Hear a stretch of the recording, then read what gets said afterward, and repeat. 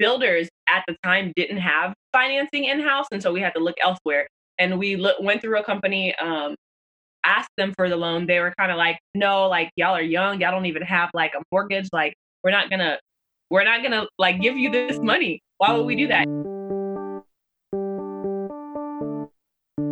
Welcome to the Tiny House Lifestyle Podcast, the show where you learn how to plan, build, and live the tiny lifestyle. I'm your host, Ethan Waldman, and this is episode 115 with Marique and Co. Bush. The Bushes are a tiny house couple with an extraordinary backstory. Over the first 2 years of living tiny, they were able to pay off $125,000 in debt. In this interview, Marique and Co. will share the strategies they used to get out of debt, how they continue to live intentionally, and how their YouTube channel has changed their lives. Stick around, it's a really great interview.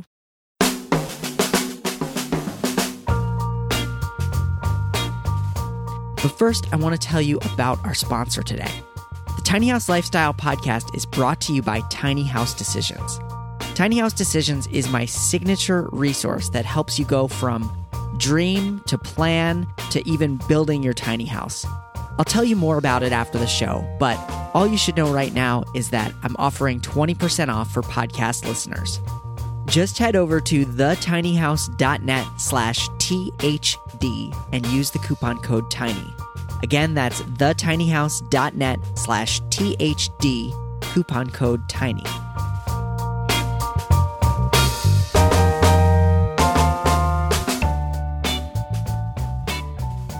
All right, I am here with Marique and Co. Bush.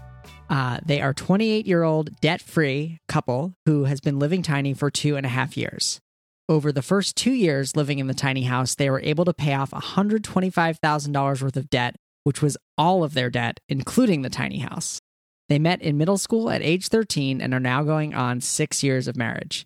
Today, they enjoy sharing their journeys with their audience on YouTube for both inspiration and laughter. Marique and Co., welcome to the show. Thank you so much. We appreciate you having us. Thanks for having us. Yeah, glad to have you here. So let's dive into your story, and like maybe we could start with, I said it was $125,000 of debt. Maybe like could you break that down? Like where did it all come from, and how did you find yourself in that much in that level of debt? So that number literally is everything you can think of. We bought 2 new cars. We had the tiny house, of course, both of our degrees. I had the larger lump sum of student loans. And then when we first got married, we were kind of putting everything via credit. So we would literally go to the store, buy furniture and put that on credit. We would use credit card, just really anything you can think of that you didn't necessarily need to put on credit, we were doing so. And we kind of just had the mindset of, we have great credit scores, so why not put that to use? And a lot of times we would get deals where we would have 0 interest on it. So we would say, oh, well, even if we can't pay it up front, why not just get it on credit since we don't have to pay any interest on there for however many months? And so anything that we could, we were putting on credit just because we could. Okay. So it's like consumer debt, like credit card debt, school debt, which so many of us have. Was there any, had you bought any other houses before the tiny house, or you? No, we were actually renting. This is our first ownership position since we've been married. Awesome. You have a YouTube video that I thought was great, which are like the 6 toxic mindsets of debt. Maybe you could, if you remember it, maybe could you run us through some of those? I think that there are many tiny house people who go for the tiny house lifestyle because it's going to save them a lot of money. But I think the way that you were really intentional about it and that you really focus on debt in your YouTube channel is a refreshing angle and an important one. So that's kind of why I want to start with the debt stuff. Yeah, absolutely. So she had kind of already alluded to one of them at the beginning, which was basically just the idea that, if we weren't paying interest on it, it didn't make that big of a deal, and so I think, a big part of it was that we didn't really have any real concept of repayment obligation. So for me, I know going back to the college debt, when I started in school, they would offer so much money that you could get and you could basically just get it in the form of a refund check if you took out more than you actually needed for the student loan. So as an 18-year-old, I was all over that. Another thing was, just the idea that you had to go into debt to go to school. We didn't think about it with the mindset of like working our way through college or anything like that. Those were kind of the first two in the video. I'll let her talk about some of them as well. Yeah, and I said it before, just the fact that we had great credit. So it was like, okay, we've got the credit, so we can afford it. And that doesn't necessarily mean you can't afford it. It was just, like we had it available. And then also talking about the 0% like interest, there was like no interest on it. So we felt like it's not a big deal. We can just rack it up. But I mean, a lot of it for me was, I remember thinking before I bought my car, one of the biggest things was like, well, he bought a new car, so why can't I buy a new car? So that was one of the things. Yeah. Kind of a mindset of like, I deserve this, and just like rationalize all of it in some way, shape, or form was kind of the gist of it. And so I think realizing that was, what we were doing was a big part of us deciding to get on the same page and deciding to go after tackling it. So yes, did you find tiny houses first and say like, oh, we'd love to live tiny and it could help us with our debt? Or did you come at tiny houses from the angle of like, how can we reduce our expenses to get out of debt? It was more of the second one. How can we reduce our expenses? So we started, she had already been wanting to do the whole Dave Ramsey thing for a while. It was kind of in one ear and out the other for me because I wasn't like in that same headspace at the time. But then when my light bulb moment happened and we both decided to get on the same page, initially it was a joke. And we were like, we can't keep staying in this, because we had a really nice luxury downtown apartment. We're like, we're going to be serious about this. We gotta scale down our living a little bit. And we both kind of laughed about it. But then the more we thought about it, and we thought about, the flexibility that the tiny house gives us, combined with, the future rental income we can make off of it, when we decide to stop living in it, combined with just the ownership in general, it's just started to make more and more sense. And we started to rerun the numbers and think, well, this will add to our debt in the short term, but in the long term, we'll be able to get out of debt, and this will help us stay out of debt with what we can do with the house in the future. I'm curious, when you hatched this plan, did you have a projection of when you would be out of debt? And did you beat that date? Did it take longer? Yeah. So originally when we mapped everything out, we were supposed to get out of debt. 2021 was the year, and it was supposed to be like mid 2021. And I just remember when we sat down and like mapped it out, I just thought, there's no way that I'm waiting until 2021 to be out of debt. There's no way I'm living like this. Until then, like, we've got to figure out a way to make more money. And so my focus was, okay, how many years can we cut off of this realistically? How much money do we have to make extra to get out of debt? And so we just started racking up the side hustles to get out of debt as soon as possible. And then we were able to do it in 2019. So in April of 2019, we became debt free. Amazing. Have you kept up those side hustles now that you're out of debt? Or did you kind of say like, okay, now I don't have to like work so hard? So when we ended up actually moving to Texas from Florida, and so we essentially left all of our jobs back there and moved here. He still had his job, but I was basically starting over with like looking for a new place to work as far as the restaurant business industry goes.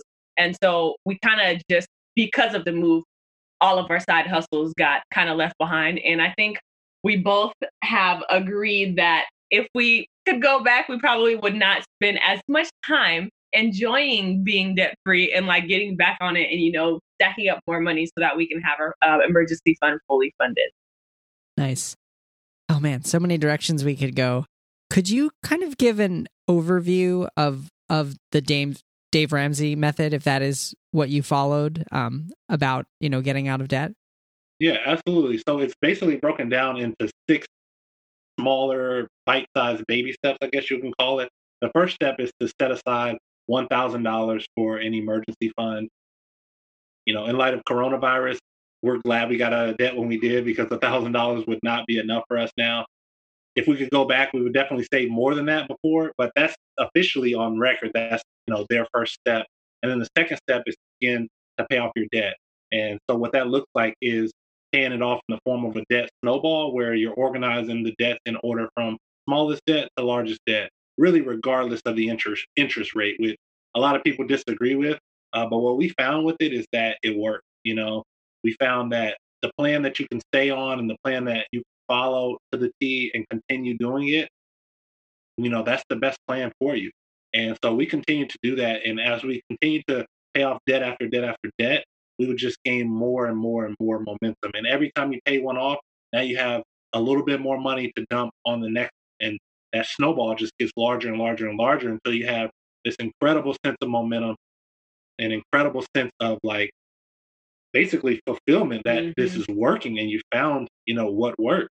And so we just continue to push, continue to work harder, continue to pick up more side jobs, shifting around side jobs to see what was more lucrative and everything we could to do it as fast as humanly possible. And then by the time we got to the end, there were a few times where we would make like $9,000 or $10,000 payments in one single month on the tiny house. We did that a couple of times. Wow. Part of it was, we were saving up because we wanted to have some money set aside for the move. So we were like, let's hold off this month on debt. And so it was like kind of like doubling up on 2 months at once, but it's still more money than we could have ever imagined that we'd be able to pay on debt in a single month. And that just goes to show the power of the momentum of the snowball. That's amazing. Yeah, it does make a lot of sense how you kind of start with the small ones so that way you quickly get some wins. And then as it snowballs, I guess you are setting aside more money because you've got fewer payments. Yeah, and it's behavior, it's a psychological motivation, which I think a lot of people are sometimes, they just feel like they don't need that or like, oh, well, I get it. But no, like our behavioral choices are a big, big, big part of our, personal finance. And so I just don't think people should, short that and just assume that they have the discipline to do it. It's okay to build in some motivations and build in some discipline for you. And it worked for us. So we were incredibly happy to have, did it that way. That's awesome. So how did you end up financing the tiny house? I'm always curious to find out how people are doing that. It was actually quite the runaround. We when we first decided we were going to go tiny, we were our builders at the time didn't have financing in-house, and so we had to look elsewhere. And we went through a company, Lightstream, yeah. And so when we first asked them for the loan, they were kind of like, no, like y'all are young, y'all don't even have like a mortgage, like we're not gonna like give you this money. Why would we do that? So then he actually went back, my husband went back and he gave them all the information and said like, look, this is our plan. Like we're actually wanting to buy a tiny house and we actually have plans to pay it off before this. And here's what we've done so far. Here's our background, our credit, all that. And they kind of came back around and like overturned their decision and decided that they were going to loan us the money. So that was awesome. He's always telling people, don't take no. Don't listen. Yeah. They tell you no one time, keep pushing. You'll get the yes that you're looking for. Yeah. And the crazy thing is you probably could have gotten a mortgage for like way more money easier. Yep. It made no sense at all. It made no sense at all. And were they okay with you making those huge payments on the tiny house? Oh, yeah. That was one of the things I looked at early on is, were there any prepayment penalties? Mm-hmm. Would we be in any type of hot water to pay it off early? And it basically worked like a low interest personal loan, simple interest, and no early payoff penalty at all. That's great. So I think the reason they were so skeptical is because it's kind of more, it's not looked at like a traditional mortgage is looked at. It's looked at more as like a recreational type of purchase. Like people would go and get that type of loan if they were wanting to buy a boat or a jet ski or an RV. And so they were looking at that and saying, well, you don't have money for toys. You guys don't even have a regular house. We're like, no, we're trying to make this toy our regular house, so to speak. What was the original length of the loan on the tiny house? 7 years. 7 years. It would have been 7 years if we'd have paid it off at the $800 per month. And you did it in 2 years. Yeah. Yep. Wow. Did it in 2 years along with the rest of our debt too. It might have been even less than that because we bought the house already a few months after we had already started doing the debt-free plan. So it was probably a year and 7 months or something like that. Wow. Because it was our largest debt, it was last in our debt snowball. So had we not been paying off everything else before officially paying off the house, we probably could have done it much sooner, but we tackled everything else before it. And then it was the last one to knock out. How has the tiny house helped you, or maybe it has, this is a leading question. Has the tiny house helped you kind of reinforce that lifestyle or just like the lifestyle of not taking on more debt? So I think just in general, we're living with what we need. And it just kind of sets a general principle in our life as a whole as to like thinking about things up front. Before we buy, we think, do we need it? Will we use it in 2 years? Do we have space for it? Yeah. All of these different components that go into it. It's just, we're more intentional about our thought in general on everything within our life. That's wonderful. And how did you mentioned this before about kind of balancing the side hustles and like kind of playing around with what you were doing. Maybe like, could you give some examples of like what some of your side hustles were and like how you evaluated whether it was, worthwhile? Yeah. So for me, when we were in Florida, I was full-time teacher. So I was teaching, and then I also coached after school, and then I was also working in the restaurant. So I, during the school year, had those 3 jobs. And then once the summer came around, I was still getting paid as a teacher, but I was lifeguarding. I was manager at a pool. And then I was also still serving in the restaurant. And I think that might be it for me. Yeah. And so for me, though, that seemed to be the best. I got the most hours during the summer working in the restaurant because my schedule freed up. And so it was like making way more money because I was still getting my full-time teacher salary on top of all the extra money I was making from the pool and the serving job. Yeah. And then I was working full-time in retail loss prevention. And then on the side, I picked up a bunch of different things. There was some UPS overnight warehouse shifts. I worked at different restaurants throughout the process, but my main side hustle ended up being pizza delivery, which I did for Domino's and Pizza Hut. And that's what I found to be the most lucrative and what I found to make the most sense. Nice. So it sounds like I could imagine like a more lucrative side hustle, like you have an opportunity to take more hours or do more work, but you've already got another thing that's taking up that time. Right. Yeah. And that was one of the big things we learned. At first we were like, let's get as many jobs as possible. Right. And we were doing 3. And then we found out that, if we're actually really careful with the first 2, we can make more money and just focus on those 2 and getting as many hours at both of those as possible. But then when you introduce the third, sometimes it gets tricky with scheduling and you don't have enough availability to give to one place. So then you end up getting no hours and then it just... Or you're not sleeping enough. Yeah, it gets tricky after a while. So yeah, 2 jobs was really what we found to be best. Yeah, I'm glad that you were able to do it so quickly because it sounds like that could potentially be like unhealthy, as you mentioned, Ko, like sleeping and the need to sleep. Yeah, we definitely loaded it up for sure. But I think one thing that I also learned throughout that process was making sure that like we took care of ourselves because I would say before we did the debt-free journey, I was not a self-care person. I was always like, self-care, what is that really? And then I realized, no, you need those days to yourself, like take some time off. So we were very intentional about that. We would make sure at least once a month that we would like actually not have, I would take off from like teaching, coaching, like my restaurant job at least once a month. And he would take off from his job and we would spend that time together and just by ourselves and just being able to like have a day to ourselves. But we also made sure that we would find some ways to still spend time when we were working.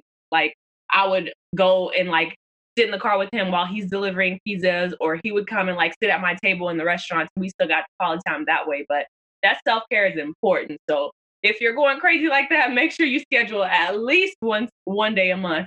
Do more if you can. And one thing I always try to tell people too is that, it's okay if you don't, it's all about your intensity level. The intensity variable is what impacts the time variable. If you want to turn the intensity down and just do it over 3 years or 4 years versus 2, you can do that. We're just the kind of people that want to kind of rip the Band-Aid off fast let's knock this thing out, get it done. It's going to be painful, but let's just do it, knock it out, and then we can reflect on it and everything. But if that's not the right situation for someone, or maybe children make it harder to work that many hours per day, it's okay if you get out of debt in 3 years or in 4 years. You still got out of debt, Right. in a relatively short, span of time when you look at it across, a lifetime. Your lifetime, So yeah. that's just kind of the way we went about it, but you don't necessarily have to turn up the intensity that high. Got it. Yeah, that's great advice. I'm curious about the move. Was that inspired because you found like a place that you could park the tiny house in Texas, or what inspired the move from Florida to Texas? It was kind of a combination of both. We wanted to get back closer to family, but still stay in the South where it's relatively warm for most of the year. And at the same time, I had the opportunity to transfer within my work and to get a little bit closer to someone I'd be reporting to as I work towards a promotion. So it was kind of a bit of work mixed with, just geographic preference. And then when we started researching this area and learned that a tiny house community was coming to this area, that was like the cherry on top. So you live in the Lake Dallas tiny house village?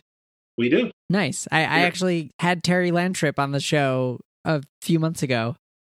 I feel like I heard that episode of the podcast. You guys were talking about like developing them in general and some of the roadblocks that he ran into and the different things. Yeah. I listened to that podcast episode a couple of times because something like this is something we might be interested in the future. So yeah, I'm familiar with that. Nice. And so are you living like next door to other tiny house dwellers? Yep, absolutely. There's 13 lots, and 12 of the 13 are full right now, and I have a house here. And the 13 one that's spoken for, they're just, I guess their house is in the process of being built right now. That's awesome. How are you liking living tiny? I mean, you've been doing it for over 2 years. So I'm guessing you don't hate it, but overall, like how do you like it? I mean, we like it a lot. I'm always the one that's like, babe, I think we could do this for a while. He's like, what is a while? Because when we have kids, we might not be able to do it. I don't really have anything that I would say like I absolutely hate about this lifestyle. I think we would switch some things if we were to do it again. But I mean, the reason why we picked everything we picked was because we wanted to be as cost effective as possible because we had a plan that we were, trying to hit. But for the most part, I love it. I can't complain. I was really only worried about my kitchen being still like plenty of space, and that's just the same. So I have no complaints over here. Yeah. And I feel the same. There's definitely things, I feel like as your life changes, there's different priorities. So it's just like the first time you go tiny, you would probably design the house a little bit different than 3 years down the line. And then 3 years down, like you would use your space differently through each of those stages. So I just think that's kind of like a path we may go down where we just kind of change things with the next build, for a different stage of life that. Do you have like a timeline in mind for the tiny house? Like, okay, we're going to live in this thing for 5 years and then we're going to like level up to a small, home? Or is it kind of like just do it until it doesn't feel right anymore? Yeah, it's kind of more of the second one. It's kind of a running timeline. Like it'll probably end up being around 5 years, I would say, roughly. But, we're kind of crossing the bridges as we go. That's awesome. How's it going on YouTube? Has that become one of your side hustles? It has, yeah. We were able to monetize the channel about 3 months ago, and we've been getting a lot of different opportunities. 3 months already? Yeah, third month monetization, and we've been getting a lot of different opportunities that have been helping to really grow the channel. So that's becoming a lot of fun, and we're starting to learn a lot of new ways that we thought, okay, we'll talk about our debt-free journey, we'll talk about our tiny house journey, we'll talk about our marriage. That's kind of our topic, and then we're finding that people are finding interest in a lot of other things that we're doing and funny stuff, and there's inspirational stuff and encouragement stuff, and so our channel is kind of a mixed bag of a lot of different things. But the audience seems to be responding well to it. So we just continue to try to come up with new concepts, put out new videos to help other people or just to make them laugh. Do you have a favorite video? It could be two separate ones.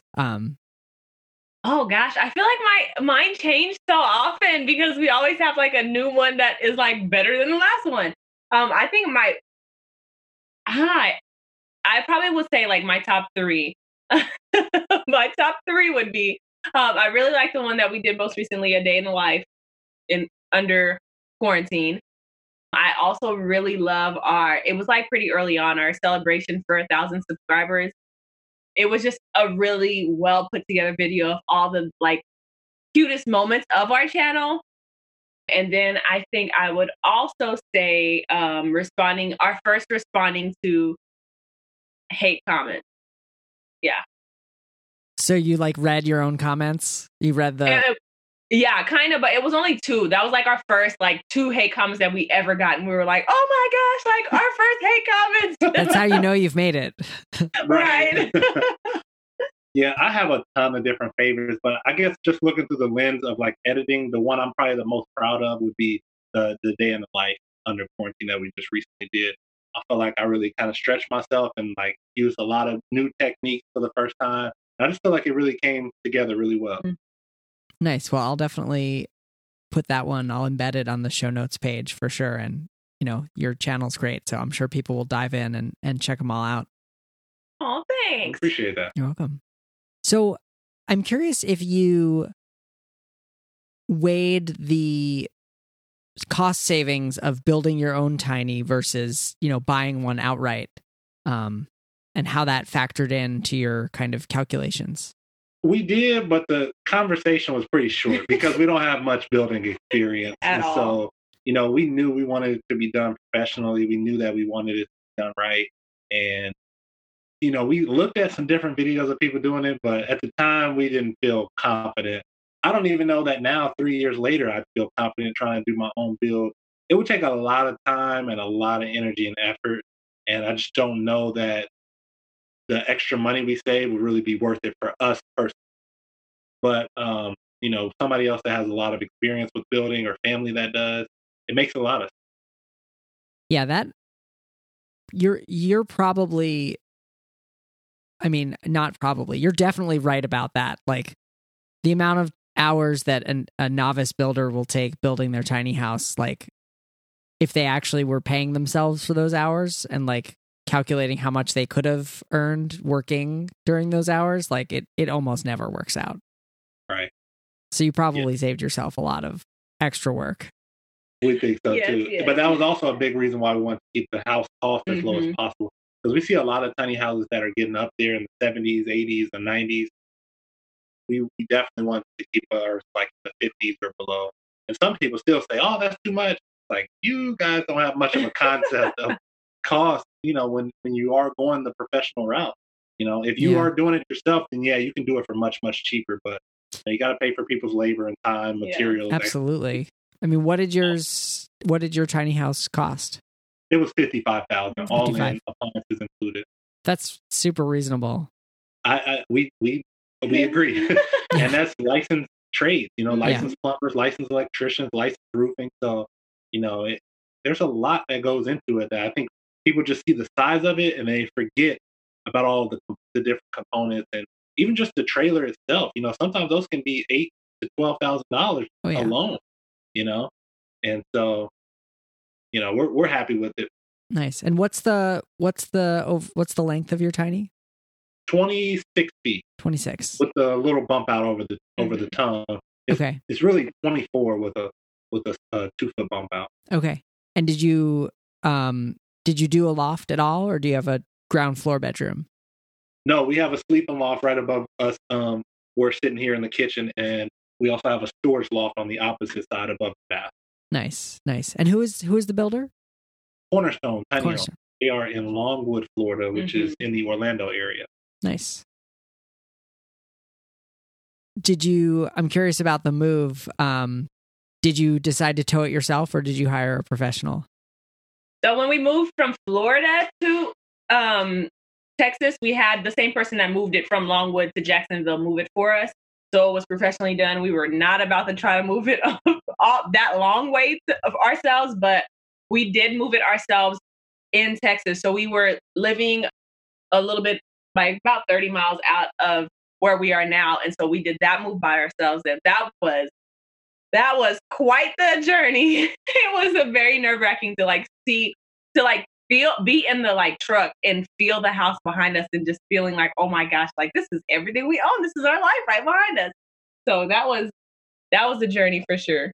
Yeah, I feel like we could do a longer move now. I'm definitely glad that we started with a small one to kind of like just work the kinks out and figure it out.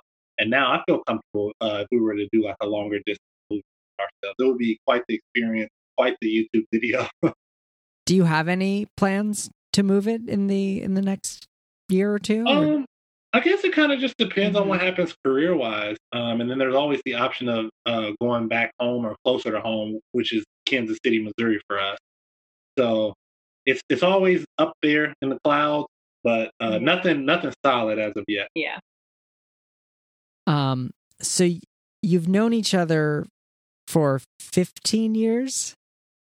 Yeah. Yeah. Something like that. Give or take. Yeah, 15. You're about You've right. known each other longer than you haven't known each other. Yep. I'm curious how living tiny, did it change your relationship at all? I mean, if anything brought us closer, maybe. We've actually always talked about this because every time we like talk to friends or like even comments online, people are like, oh my gosh, like, can you imagine being in quarantine right now with your significant other in a tiny house? Like, y'all are probably going crazy. And we're like, no, like, it's kind of nice because we get to spend all this time together. And so he's like, well, maybe it's just because like we've known each other for so long. So we're like really comfortable with each other and we don't feel like, like we're having problems with there that. aren't like latent problems in the relationship that you're just figuring out now. Right. Yeah. We're like, it's all gravy over here. So, I mean, we've been enjoying it. Like I think that speaks to why, I guess, maybe a little bit, because other people that we know are like, no, like, I'm not doing that. Yeah. I've gotten all kinds of like one-liners over the years of like, it's like, I could live in a tiny house, but not with my wife or not with my husband, or like, she would need a tiny house just for her shoes, or like, like those kinds of comments. I'm sure you get all of those all the time. Yeah. People, I think it's really hard for people to envision themselves in something like this. And I don't know. I did have concerns going in, but at the same time, I still felt. What were your concerns going in?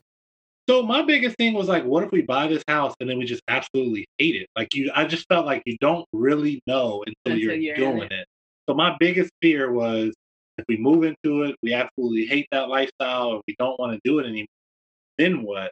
Which is why we actually mapped out, what it would cost us or how long we needed to stay in the house to break even on the cost of it in rent savings. And so we calculated that early on, and it came up like 3.5 to 4 years. So it's like, okay, if we stay in it for 3.5 to 4 years, we didn't lose any money because we would have spent that on rent, because we need the flexibility to move around anyway. If we only stay in it 2 years, then there was a certain dollar amount we needed to sell it for to break even. 1 year, there was another. So I kind of like ran all those numbers just to like make sure if we have to pivot and do something else and go back traditional, that we could do so without putting ourselves in a really big hole financially. But we're pretty like flexible people. Like, I mean, I really feel like we're like really just still go with the flow. Like, you can do anything for a long period of time. I think like even if something is hard, you can do it for a not long short period of time. I was gonna say that. You can do it like for a little bit of time, and you know that like you're gonna get out of it and it's gonna be fine on the other side. But I don't really feel like this was one of those things. Like, I'm enjoying it. So yeah, it turned out to be really smooth. Yeah. Well, I'm really glad that it did, and that you're sharing so much online about your journey. One thing that I like to ask all my guests is, what are 2 or 3 resources that helped you out along the way that you would like to share with our listeners? And resources could be like books or YouTube channels or, courses, videos, anything. So on the debt freedom piece, it was definitely Dave Ramsey's YouTube channel. Sure. Those videos, we didn't spend a penny on any of his products. We ended up being given the book after visiting the studio. So they gave it to us for free. So, I mean, the book is out there, but like we did it all with just his videos, which is completely free. Never actually went through the Financial Peace University course. I don't know. I can't speak to it, but I hear great things about it, but we didn't actually need it in order to do it. And then on the tiny house side, we paid a lot of attention to the bigger tiny house channels like Living Big in a Tiny House, Tiny House Expedition, Exploring Alternatives. They put together some really good videos to give you a sense of the lifestyle. And then also the shows on our Roku. We would just like log in and watch all of the different tiny house HD TV shows as well. So those I would say will probably be the biggest resources. And then we spent a lot of time also just trying to find videos that talk about some of the cons too, some of the things that you don't typically hear in the non-glamorous side, just so we had a well-rounded idea of what to expect. Is there any advice that you would give to yourself, back before or when you were embarking on this tiny house journey, based on what you've learned and experienced? Like, is there any advice that you give yourselves then, now? I mean, we've actually just today, we dropped a video about 7 cons of our tiny house that we feel like we would do a little bit differently. So I think some of those things are probably just really like minor things that would have been easier to change, but it was because of the reasons why we went tiny that we did them. But we've talked about maybe doing something other than like a sleeping loft, or maybe like not the ladder that moves around. We've also talked about like having a different, what is that called? Mini split, putting it on the other side of the room instead of like above our TVs, just minor things like that. But overall, I think it would just be to probably not have so much furniture going into it, because downsizing was a hassle. So it would have been, make sure you're living the minimalist lifestyle before you decide to go tiny. Awesome. Well, Marique and Co. Bush, thank you so much for being guests on the show. This was really fun, and I can't wait to share this with the listeners. Well, we appreciate you for having us. Yeah, thanks so much for having us. Thank you so much to Marique and Co. Bush for being guests on the show today.